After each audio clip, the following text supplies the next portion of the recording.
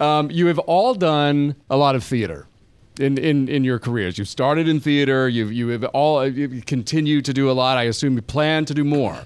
I wanted to ask each of you, what was your most embarrassing moment on a live stage? Easy. Oh, so many. Wow. Nobody's stumped by that. I'll start. That's so easy for me. I'll give you a second to choose. I was getting headaches when I was doing Gaston and Beauty and the Beast. So I went to a naturopath who told me I was dehydrated. So I drank about 4 liters of water that day. And to cut a long story short, I peed my pants during a song. Because you quickly discover the muscles you need to grip to hold onto your pee are the ones you need to release in order to sing that top G sharp at the end.